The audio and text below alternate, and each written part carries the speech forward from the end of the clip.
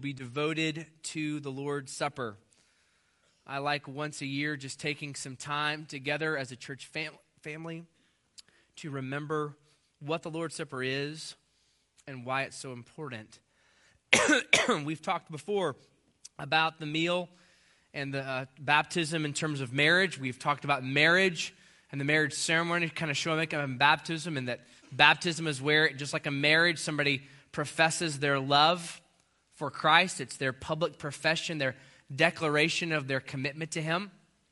And if baptism is similar to a marriage ceremony, the Lord's Supper is similar to our renewal of our vows. The Lord's Supper is where we renew our commitment and following of Jesus. But another angle through which you can understand the Lord's Supper is the difference between preventative care and acute care. Acute care, of course, is when you're very, very sick or you're in pain and you have to go to the emergency room and there's a problem that's life-threatening, or you have to go to the dentist because your tooth is hurting so bad that you can't endure it, or maybe acute care with your cars when it blows up and you have to have somebody come and tow it. But there's a different kind of care in life and with our vehicles where we're trying to prevent those types of things. Preventative care with your cars when you regularly go in and get an oil change or get a tune-up. Preventative care with your teeth is when you're regularly going to a dentist to make sure that you're taking care of those things. And with your physical body, it's when you're regularly seeing your doctor for a physical and getting blood work done and getting checked out. Well, in the same way that those preventative measures are meant to help you avoid an acute problem with your car, your teeth, or your body, God provides spiritual preventative care for you and for me. God's spiritual preventative care is the Lord's Supper. The Lord's Supper, in fact, the big idea that I want you to have this morning is that the Lord's Supper is the preventative care God gives us that calls us to recommit to Christ. The Lord's Supper is this kind of spiritual preventative care that keeps us from spiritually finding ourselves in an acute position. See, because maybe some of us have been in an acute spot with our marriages where it feels like our relationship with our spouse is strained, or we found ourselves in an acute situation spiritually with our children and our relationships with them. Maybe it's your finances, your time, or whatever it might be. We've all found ourselves in positions where we feel like we've just kind of strayed farther and we really don't know how we've gotten where we are. The Lord's Supper, what it does is it provides an opportunity to remember, to recommit to what God has called us to do and to be. And so this morning, what I want to do as we look at this text is I want to show you three types of recommitment God is calling us to as a people. From 1 Corinthians 11, 17 through 34, I'm going to show you three types of recommitment God is calling us to make.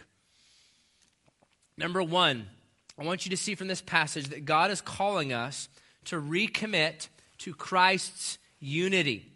Number one, I want to show you that God is calling us to recommit to Christ's unity. Look in your Bibles at verse 17.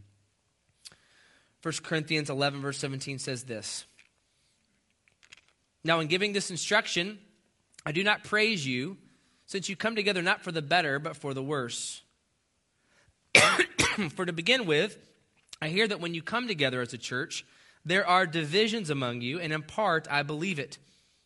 Indeed, it is necessary that there be factions among you, so that those who are approved may be recognized among you. The church at Corinth was a church that Paul had helped start, and it was one that had problems almost from the beginning. In fact, Paul says here their problems are so serious. He says, listen, when you guys are coming together, it's actually doing more harm than good for you to come together as a church. Because when you come together, what's showing up are these robust divisions within your body. Apparently there were factions that were beginning to form in the church at Corinth. There were these divisions that were not bringing people together, but actually were beginning to separate them from each other. If you come to my driveway where I live, at some point you could assess that I'm going to have to replace my driveway. Anybody else have cracks in their driveway here in Texas?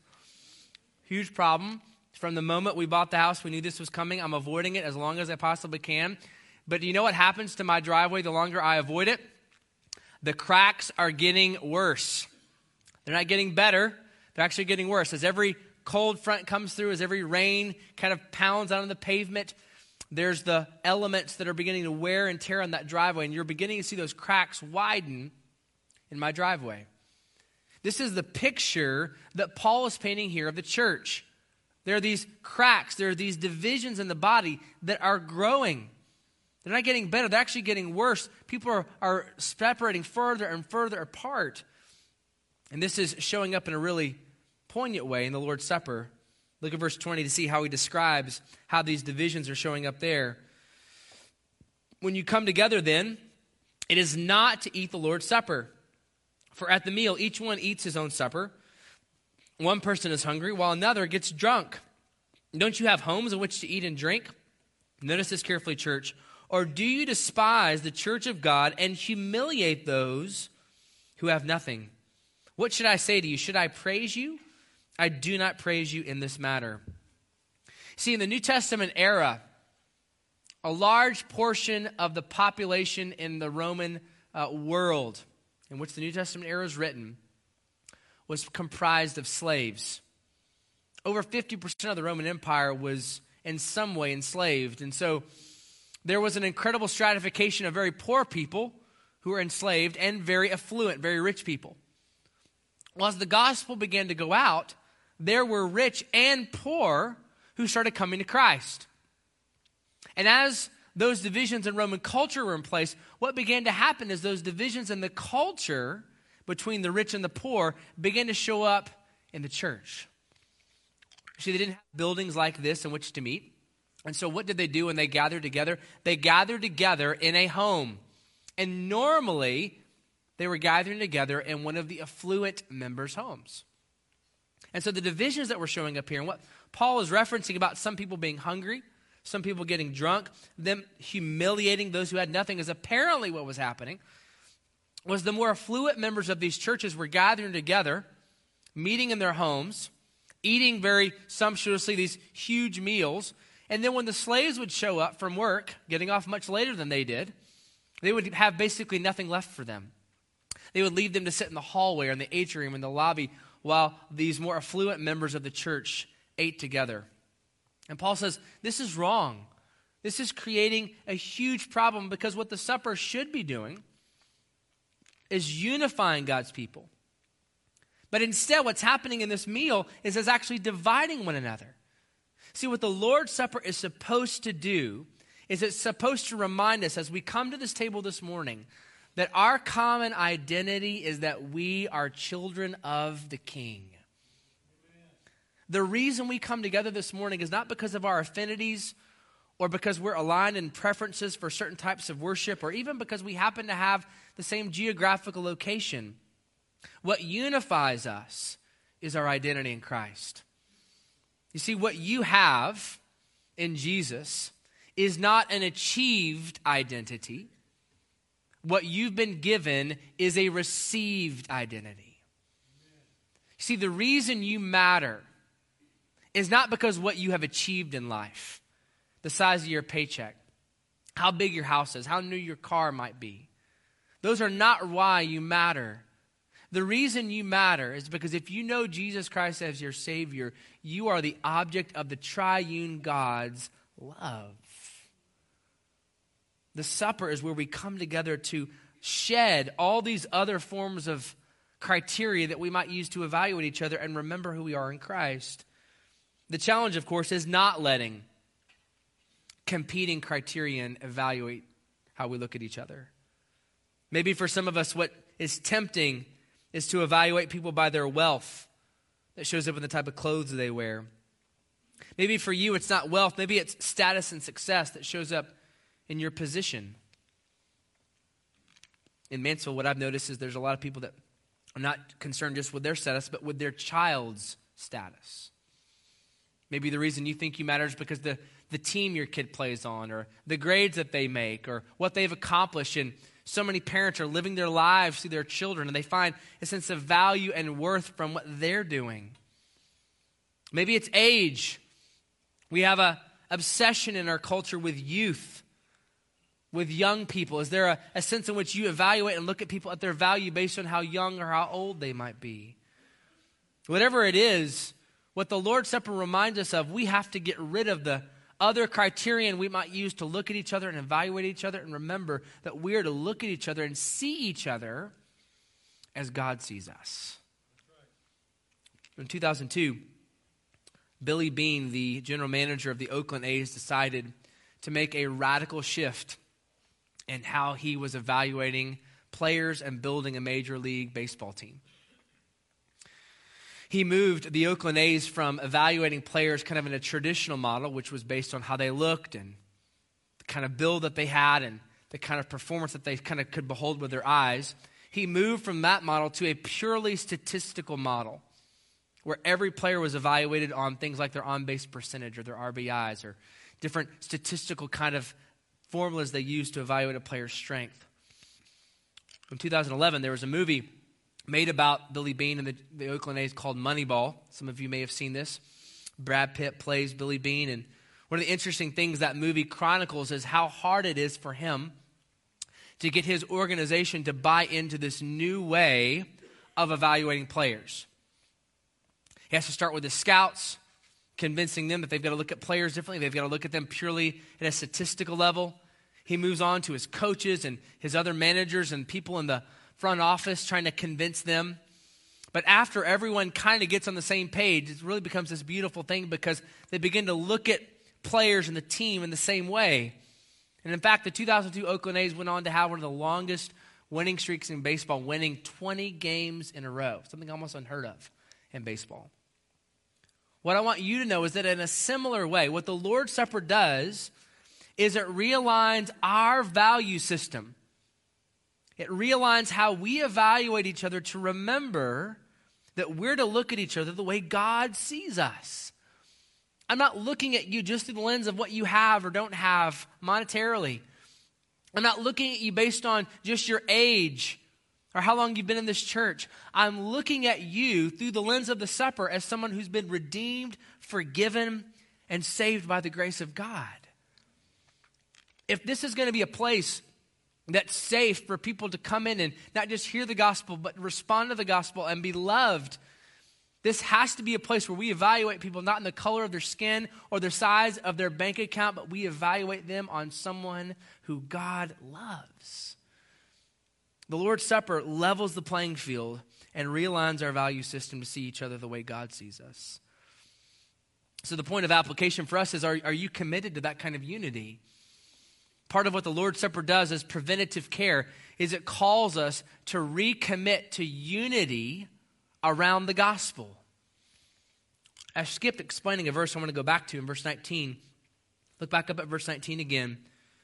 Notice something Paul notices or notes about divisions in the body. Verse 19, it says, "Indeed, it is necessary that there be factions among you, so that those who are reproved may be recognized among you." See, one of the things Paul says that divisions bring is an opportunity for people to clearly emerge that are trying to close those divisions. You see, one of the things divisions and factions in a church reveal is that there are people who are called to be peacemakers. That's what that word approve means. It means trustworthy. One of the opportunities then we have when we come to the supper is to recommit ourselves, not just to showing up, not just to sitting and watching, but to actively engage in bringing people together.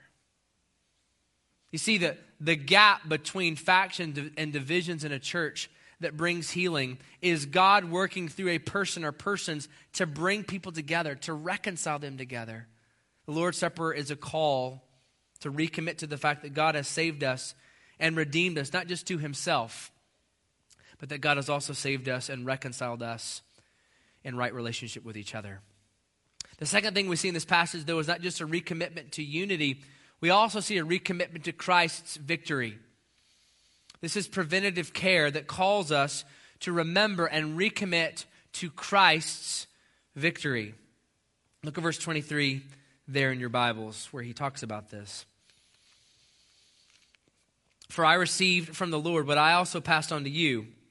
On the night when he was betrayed, the Lord Jesus took bread, and when he had given thanks, he broke it and said, "This is my body, which is for you.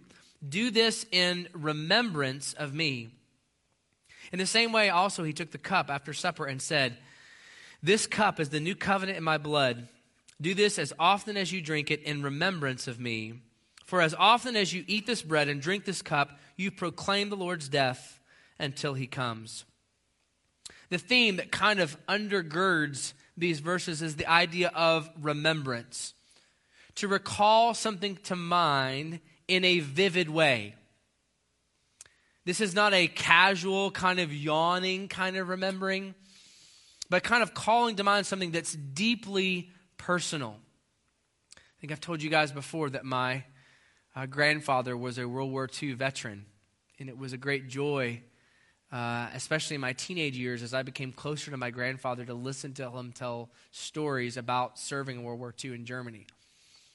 Pop was a medic driver, and he was the one who would help injured soldiers get into the medic vehicle, and then he would drive them to the hospital where they would go for care. And so he saw some pretty horrific things as a World War II veteran. Saw some people live and saw some people die. He saw young men, some of them in their very last moments. It's very powerful to listen to him talk about that. One of the things that I observed when I would talk to Pop about World War II is that he would tell these stories, and they would always end with him having kind of some tears in his eyes. It always ended very emotional for him, because anytime he told those stories, he was remembering them, he was recounting them in such a way that they were powerful to him because they were personal. They were real to him.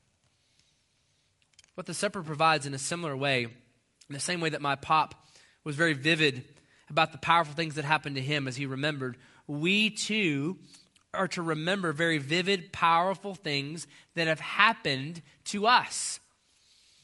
See, because if you know Christ, something's happened to you. If you know Jesus as your Savior, something incredibly powerful has happened in your life because you have moved from death to life. You've moved from being under the wrath of God to being forgiven. And so when Paul calls us to do this in remembrance of him, as he's recounting the very words of Christ, is we're recounting something that's real, that's happened to us. This is why he emphasized in verse 23, "I received from the Lord what I pass on to you." This is not a statement of opinion.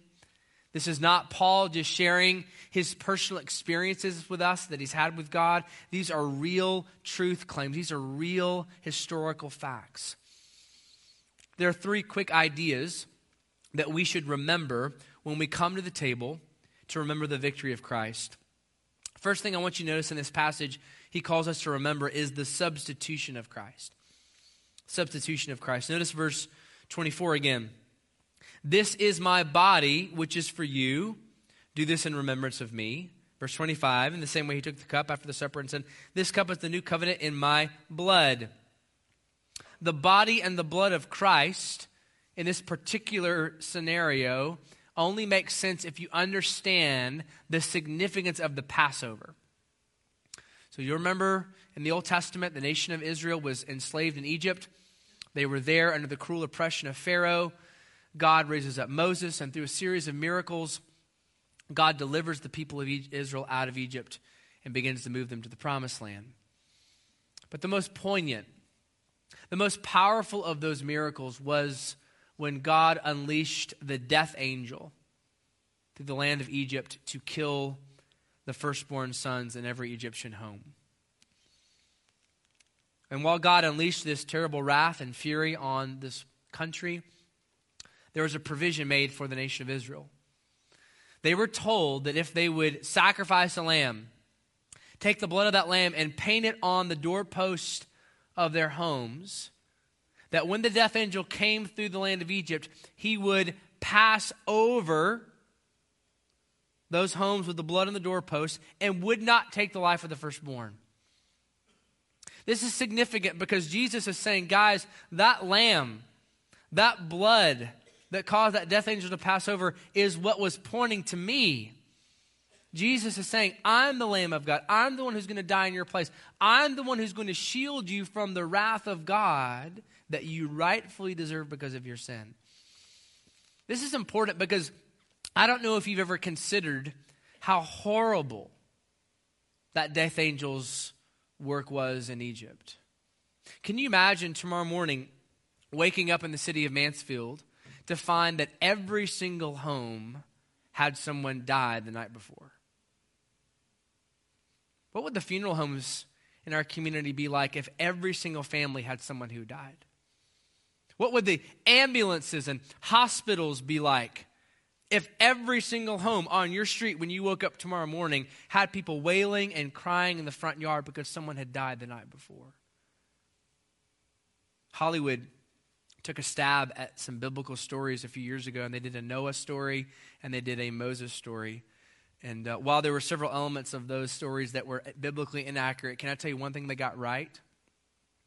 When they did the movie about Moses, you watch that last plague when the death angel passes through, what they got right was the sound of wailing and crying that arose from the nation of Egypt the morning after.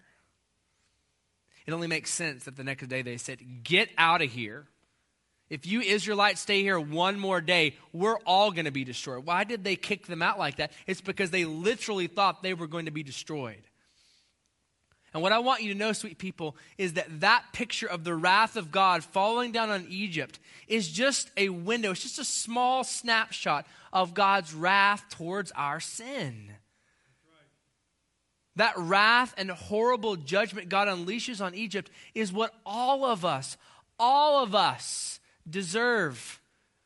The reason you believe and trust Jesus is not just because you want him to make your life better. It's not just because you want to go to heaven when you die. The reason you trust Christ is because if you don't, nothing is shielding you from the wrath of God. Without Jesus, you face God not as his friend, but as his enemy. What we remember when we take the supper then, church, is we recommit to the fact that through the substitutionary work of Christ, he's won our victory. The second thing this passage shows us is also the salvation of Christ. Verse 25 talked about the new covenant in his blood. God promised in the book of Jeremiah and Ezekiel that God one day would establish a new covenant with the house of Israel through which he would give us his Spirit. Through this new covenant, God would give us a new heart, would give us a desire to follow him. The beautiful thing about the gospel is that the way God saves us is not just by giving us an antidote that forgives us of our sins. The way God saves you and me and the way he applies the substitutionary work of Christ to our lives is he gives us himself. He gives us his very presence. Through the presence of the Spirit, God lives within us, and through his work, he applies Christ's forgiveness to our account. The beauty of the Lord's Supper is that we remember that the way Jesus saved us is through this divine exchange. We gave him our sin. Jesus gives us his righteousness. How does he do that? He does that through the work of his Spirit. God gives us then not just a new position, he also gives us a new presence through the Holy Spirit. But thirdly and finally, we also remember when we come to the supper, the return of Christ. So there's a substitution of Christ. There's the salvation of Christ through the new covenant he promised. But there's also the return of Christ. Look back at verse 26. For as often as you eat this bread and drink this cup, you proclaim the Lord's death until he comes. What we're called to do as we take this supper is we're called to remember that while Jesus died, he did not stay dead. He rose again 3 days later, ascended to the Father, and one day is coming back. If you're reading through the Bible with us this year, you know that we read 2 Thessalonians 1 this past week, where we read these words. 2 Thessalonians 1:7 says this: "This will take place at the revelation of the Lord Jesus from heaven with powerful angels, when he takes vengeance with flaming fire on those who do not know God and on those who don't obey the gospel of our Lord Jesus. They will pay the penalty of destruction from the Lord's presence and for his glorious strength on that day when he comes to be glorified by his saints and to be marveled at by those who have believed, because our testimony among you was believed. There's a day coming when Jesus is coming back. And when he comes back, he won't come riding a donkey, coming to die like he did the first time he entered Jerusalem. The second time Jesus enters Jerusalem, it's on a white horse. He's carrying a sword with an army behind him, and he's going to judge the living and the dead, and he will destroy evil once and for all. Amen. We take this meal, recommitting ourselves to that victory, the substitution, salvation, and return of Jesus. When we take this rightly, when we truly remember what Christ has done for us, what this remembering does is it reminds me that while this world may dangle a lot of things in front of me that I think I need, what the supper reminds me of is that Jesus really has all I need. Amen. The supper reminds me that though I may be distracted and pulled in a lot of different directions, what I have in Jesus because of his finished work is all I need. And when I remember that, when I truly grasp that Christ is all I need, it changes my heart. It moves me to consider that now I'm not just following Jesus out of duty or obligation. What the supper does is it causes my heart to be moved to follow Jesus because I want to. It causes me to remember that what I've called to is not just duty or obligation, but a loving obedience to my Father. Parents, we all know the difference in our children between willing obedience and unwilling obedience. My 3-year-old daughter, right now, we're basically finished potty training her. Every once in a while, she has some rebellion in her, and right now, we are motivating her primarily through threats. And please don't look at me with judgment like that, okay? We've all been here. 3-year-olds, 2-year-olds, they require a good threat now and again to get them to obey, right? Because in those years, you're basically dealing with behaviors. You're dealing with trying to get them to do the right thing, and oftentimes they don't want to do the right thing, so you have to give them extra motivation to do the right thing. And while we understand that kind of discipline with young children as they're developing and growing because they don't understand, it's unhelpful for us to project that kind of discipline and obedience when it comes to God. You are not obeying God just because he's going to get you if you don't. You're not following Jesus because if you don't, God's going to zap you. The reason we follow hard after Christ is because we love him. Amen. How do I grow in my love for Jesus? How do I grow in this kind of wanting to do the right thing? How do I get my desires to move in the right direction? It's by remembering and treasuring Christ. See, because when I treasure what Jesus has done for me, it affects my heart to the place that I begin to truly worship and follow him. So as we take the supper this morning, we're recommitting ourselves to being affected by the supper, to making it personal to us. One of my great fears for our church is the fear of familiarity.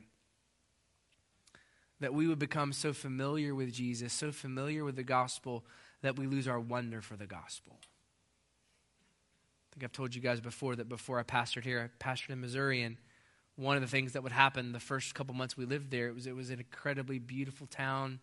It was on Lake of the Ozarks, trees and hills, even some mountains in different places. It was incredibly gorgeous. But after about 6 months of living there, do you know what I started to do as I drove through our town? I quit noticing how beautiful it was. I was talking to someone on the phone about work, or I was trying to keep the kids in the back seat from killing each other, or I was doing something. I was losing my sense of the beauty of what was around me because it had become so familiar to me. Part of what we have in the supper, brothers and sisters, is an opportunity to shed this kind of familiarity and to remember again that the gospel is personal, it's real. It was your sin and my sin that sent Jesus to the cross. Heard the story about a man this past week who was, after 25 years in prison, released because the district attorney proved that he'd been wrongfully convicted.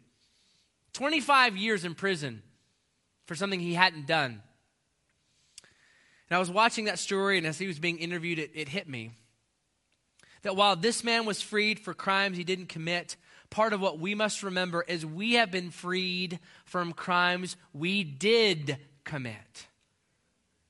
If you want to make the gospel personal, as we take this meal today, remember, it was your lust this week that Jesus died for.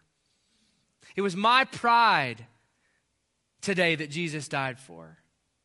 It was that word, that last word you had to get in with your spouse this past week because you wanted to get the last word of that argument that Jesus died for. That it was your disobedience of your parents as you rejected them, as you disrespected them, that Jesus died for. These are not theoretical ideas about some bad people in a faraway place in a galaxy far away. These are real things that you and I have done this very week. This is what Jesus died for. Amen. Don't let the gospel become impersonal. Don't let Jesus become so familiar to you that you lose the seriousness of your problem and the beauty of God's solution. Thirdly and finally, we also see Christ's correction in this passage, though. Christ's correction. Look at 1 Corinthians 11, verse 27.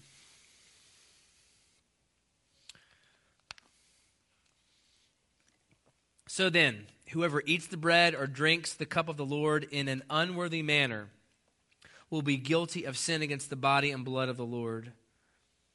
Let a person examine himself in this way. Let him eat the bread and drink from the cup. For whoever eats and drinks without recognizing the body eats and drinks judgment on himself. The kind of driving command in this passage is verse 28, where he says, let a person examine himself. This means that someone's to do a kind of careful reflection about their life. Now, in the context here, this is probably talking about reflecting about our unity. Paul previously had talked about the importance of the body being unified. He's probably here has in mind the importance of taking time as we take this meal to ask whether we're really reconciled with one another. The Lord's Supper then is an opportunity to think, is there anyone in this fellowship with which I have an unresolved problem? Is there anyone relationally that I'm harboring bitterness or anger or unforgiveness towards? Sometimes as you take the supper, that's just an opportunity between you and God to say, God, I want to lay that down again. I want to lay that at your feet. I want to turn from that bitterness and anger I have towards that person. But other times, it actually requires you getting up and you going and talking to somebody and saying, hey, things just aren't right between us. I want to make that right with you. I want to apologize to you if there's something I've done that's hurt you. Or, hey, I need to tell you something you did that hurt me. Now, you can feel the room get a little more serious because at some point in our lives, if you're really paying attention to what Paul is saying, we've all had moments like that. And the only question is whether we're going to biblically seek each other out, ask for forgiveness, offer forgiveness, or whether we're going to privately hold on to that. This is the focus. This is Paul's call is for us to carefully reflect on how we're relating to each other. But you could also expand this kind of examination to our relationship with God. It's a call to give space to the Holy Spirit to convict us, to correct us, to show us our faults. The Holy Spirit is supposed to be given space as we take this meal together, as we open God's Word, to put His finger on maybe an idol in my life I've given a foothold to point out a sin in my life I've kind of become ignorant or blind to show me a relationship, maybe my spouse or my kids that I need to go and make right. All of those things are there, but can I tell you what concerns me? Is the only way this kind of reflection happens is if we are ever quiet and still before the Lord. The reason I'm concerned about that as your pastor is because we live in a world filled with distractions. From the glowing rectangles that we have called phones, to watches, to tablets, to cars, to all manner of things. There's distractions everywhere. They've even got screens you can put in your shower now. Thought your shower was the one place you could think and get by yourself, but no, you can have your screen right there. It's water resistant. Laws, however, are being passed to protect you from distractions. You've seen this? Texting laws, school zone laws. Our country is realizing these distractions are actually hurting people. And while we recognize that at a physical level, what I don't think we see sometimes is the way distractions hurt us at a spiritual level. These distractions can become so they can proliferate in our lives to such a point that we're never really quiet and still before the Lord to say, God, what are you saying to me? If we're just running from one thing to the next and numbing ourselves with one Netflix show after the next, it can be hard to really be alone with yourself. I think that's why it's so easy just to grab your phone and to do that, even while you're trying to parent or do menial tasks at home, is because it's so hard sometimes for us just to be alone, to be still. But can I tell you that stillness before God is a requirement if we're going to do this kind of examination?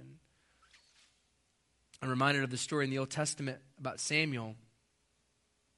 Samuel became a great prophet and leader in Israel, but before that he was a young child living under a mentor named Eli. And this mentor, one night after Samuel went to him a few times, somebody saying my name, said, hey, the next time you hear this voice, I want you to say, speak, Lord, for your servant is listening.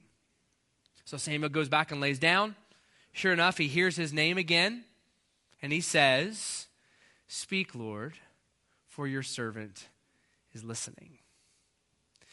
And the stillness and the quiet of that night, God tells Samuel what's going to happen in the future. He tells him how he's going to become this great prophet and leader in Israel. And he tells him about how God's going to lead his people to victory. But I wonder how many of us are missing what God has to say to us because we never, in the stillness and quiet before the Lord, say, speak, Lord, for your servant is listening. How often in your life are you carving out time just to be still and quiet before the Lord? Can I tell you one of the reasons we don't? It's because silence terrifies a lot of us. You want me to prove it to you? Watch this.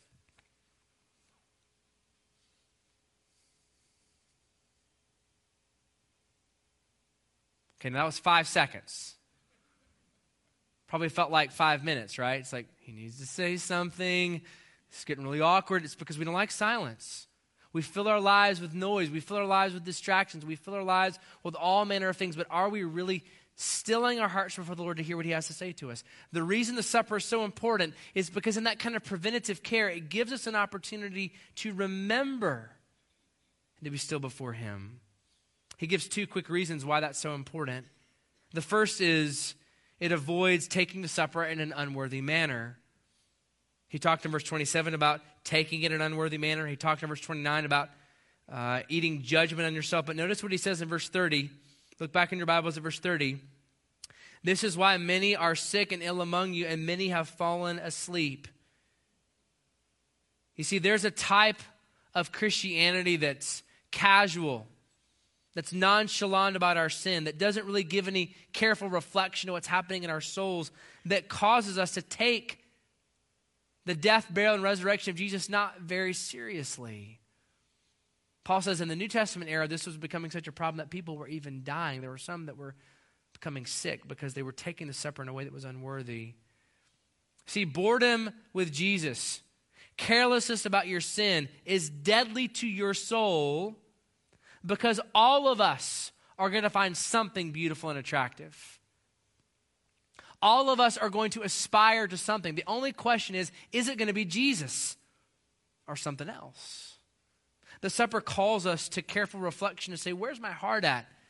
Is something other than Christ pulling my attention, pulling my heart away? But the second reason he mentions here as to why this kind of careful reflection is so important is because of the discipline of God. Look at verse 31. If we were properly judging ourselves, we would not be judged. But when we are judged by the Lord, we are disciplined so that we may not be condemned with the world. Therefore, my brothers and sisters, when we come together to eat, welcome one another. If anyone is hungry, he should eat at home, so that when you gather together, you will not come under judgment. I will give instructions about the other matters whenever I come. You see, this quiet and stillness before the Lord gives God an opportunity to discipline us. And this is important because Paul's making a distinction between condemnation and the judgment of the world and the discipline in the church. The condemnation he mentions in verse 29 and 30 is the condemnation Jesus takes for us. It's the substitutionary work of Christ we spoke about a moment ago. But we should not miss that while Jesus takes the condemnation and judgment of God, we shouldn't miss that once we come into right relationship with God, God's Spirit still does discipline us. Not to harm us, not to hurt us, but for our good, for holiness. The Spirit of God often will put his finger on things he's calling us to flee, to move from. So here's the point. This careful reflection Paul calls us to, what it does is it gives us the opportunity to experience God's correction, to lead us to one idea: real repentance. See, part of what happens at this meal, church, is we have an opportunity to turn from our sin once again. I hear people say all the time, the church is not a place for perfect people. And that's true. Church is not a place for perfect people. But I think sometimes what we inadvertently do is we fill in the gaps with a very unhealthy view of church. We say, well, the church is not a place for perfect people, and so it must be filled with people that sin all the time, and it's really no big deal, and I mess up, but Jesus still loves me, and I kind of live my life however I want. That attitude's formed from the Scripture as well. So no, the church is not a place of perfect people, but it's also not a place for people who have very little care about their sin. What's the middle ground then? The church is not a place for perfect people, but it is a place for repentant people. That's right. People who once confronted with their sin turn from it. You see, what we have to do is we have to get this mindset clear from our heads that repentance and faith are just things that happen when I first become a Christian. When's the last time you repented and trusted Christ? Well, when I was converted. That's wrong. Repentance and faith aren't just how you come to know Jesus. Repentance and faith are how you continue to grow in Christ. See, because what this is describing is describing a situation where the Holy Spirit continually is showing your sin and calling you back to Jesus. If you're reading through the Bible with us this past week, you read in 2 Chronicles a story of a guy named King Asa, who at the beginning of his life was incredibly successful, saw God move in powerful ways, but toward the end of his life did not follow the Lord. Major battle that he fought, that he had to hire foreign help. As his body began to decay and have problems, he sought out doctors. And while seeking out doctors is not wrong, the problem that the chronicler shows us about Asa was that he sought all this foreign help. He sought all these doctors. He sought all these people, but he did not depend on the Lord. Repentance gives us an opportunity to remember that we are called to rely and depend on Jesus, not just when we first come to know him, but you need Jesus just as much today, this very day, as the day you first met him. Amen. The dependence God calls us into is something that we have an opportunity to remember and celebrate together every single time we take the supper. So this is the call, actually, we would make to those of you that don't know Christ. If you're here today and you've never placed your faith and trust in Jesus for salvation, the call is to die to yourself and depend on Christ, to repent and rely on him, to turn and to trust him. If you don't know Christ, if you don't know Jesus, if you've never placed your faith in him, you are standing before God, not as his friend, but as his enemy. The only thing that can shield you from the righteous wrath of God is Jesus and what he did for you.